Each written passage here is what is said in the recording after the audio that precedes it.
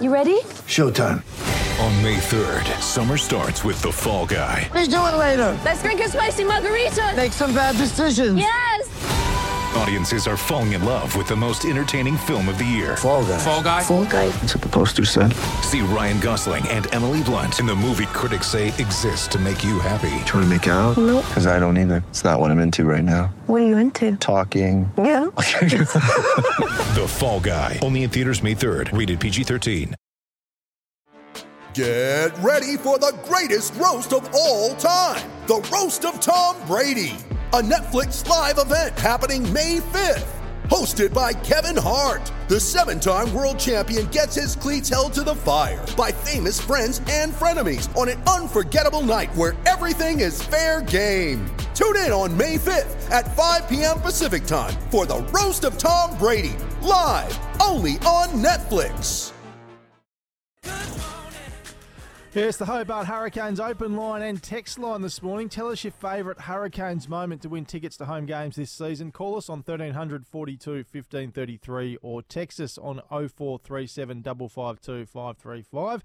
Brent Costello here in Hobart. Tim Payne's over in Adelaide. And it's now time for a sports update. Thanks to... Sorry, go Tim. I was going to give you my favourite Hurricanes moment. Okay. After there's two in the one story here. After... we beat the Melbourne Stars in the semi-final. Yes. Ben Dunk did I would say 90% of the celebrations in Captain Hurricane's head and Captain Hurricane's feet. And the second part of that was about 3 hours after that game, Glenn Maxwell was the only Melbourne Star still in our change rooms, and we had him in full Hurricanes kit. Did you really? Yeah. That was a great If anyone's night. got a photo of that, text us through. And That'd be sorry, good I've to got a see. third one. Travis Burt nearly got arrested because the MCG is so big that how the security guards get around underneath is on golf carts. And at about 5:30, 6 o'clock in the morning, Travis Burt tried to drive one of the golf carts back to the hotel.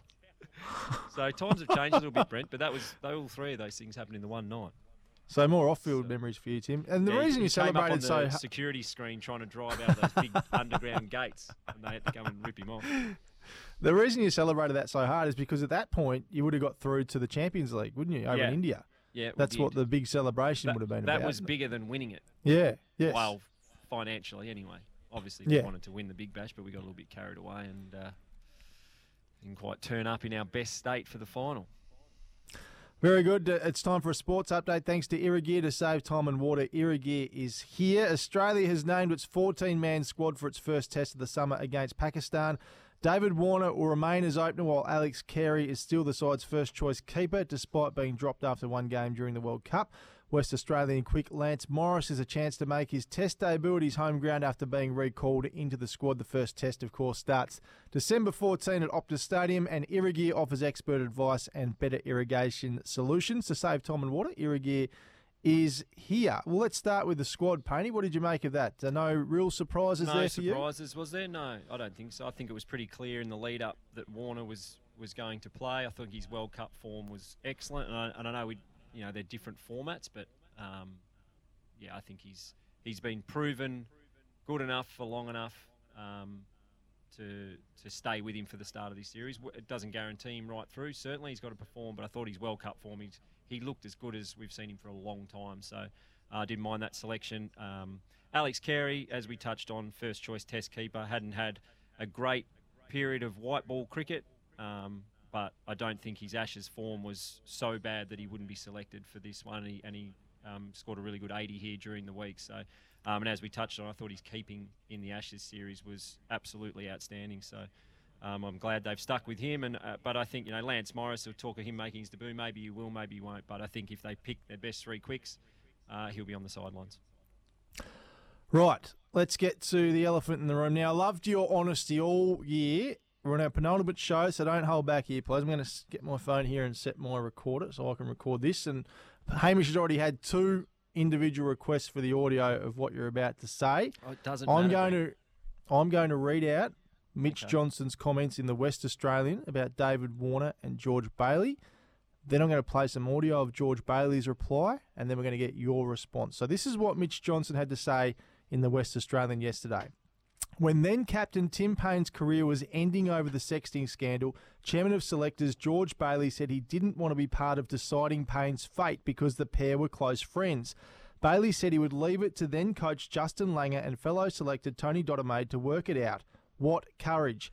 The handling of Warner in recent years, who played with Bailey in all three forms, raises the question of whether Bailey was simply too quickly out of playing and into the job and too close to some of the players. Before your response, Tim, here's what George Bailey had to say to the media yesterday.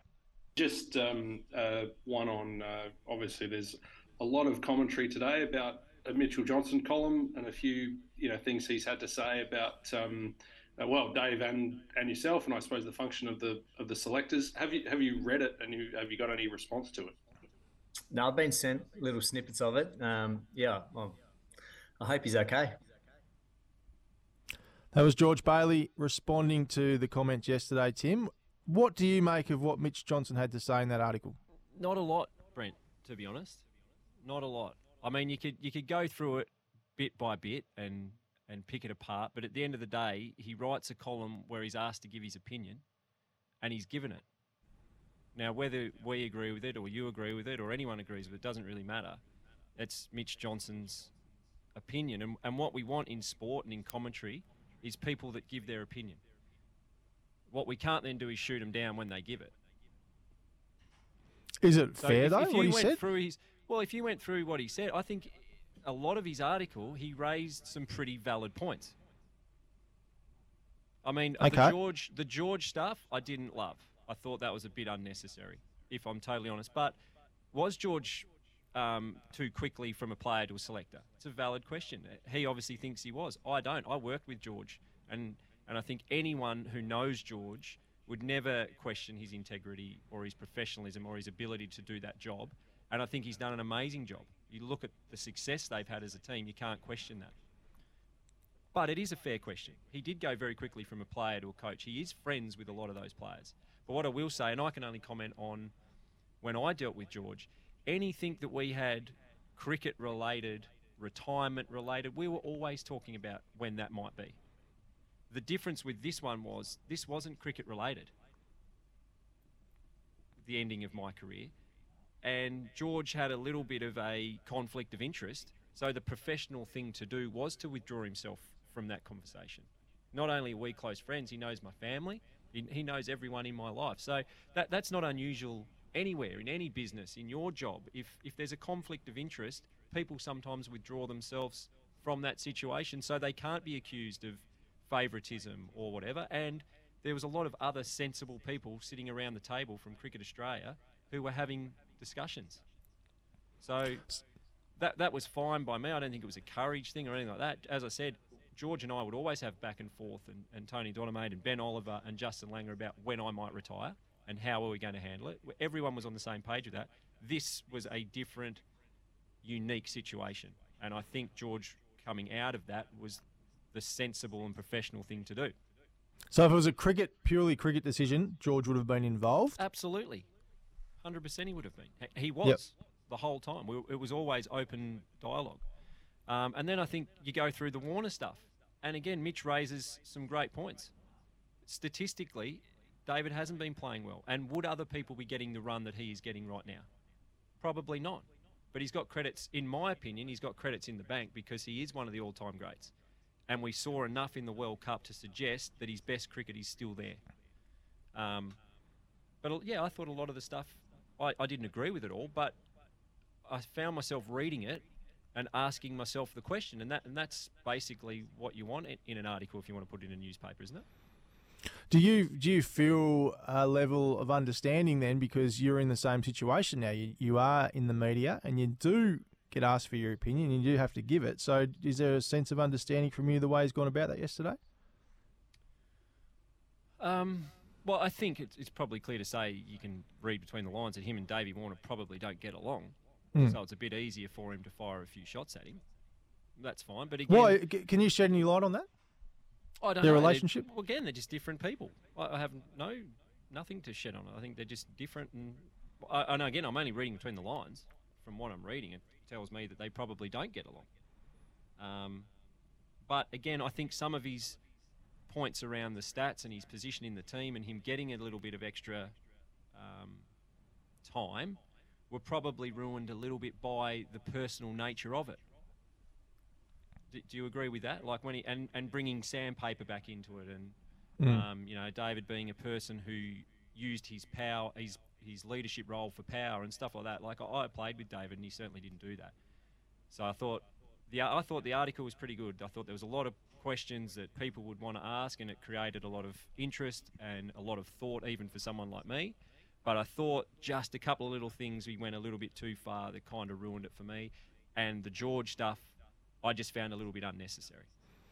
But good on him for having the courage, if you like, or whatever, to give his opinion, because that's what people like you want. Yep. And it has created a lot of headlines and a lot of newspaper articles for the cricket writers, and I'm sure they're happy to have something to write about. We could talk about it all day, and we haven't even got to the last T20 game from India overnight, which we lost, but we'll try and get to that later in the show because we are late to get to the break. Coming back to wrap up the first hour next here on SEN Tassie Breakfast.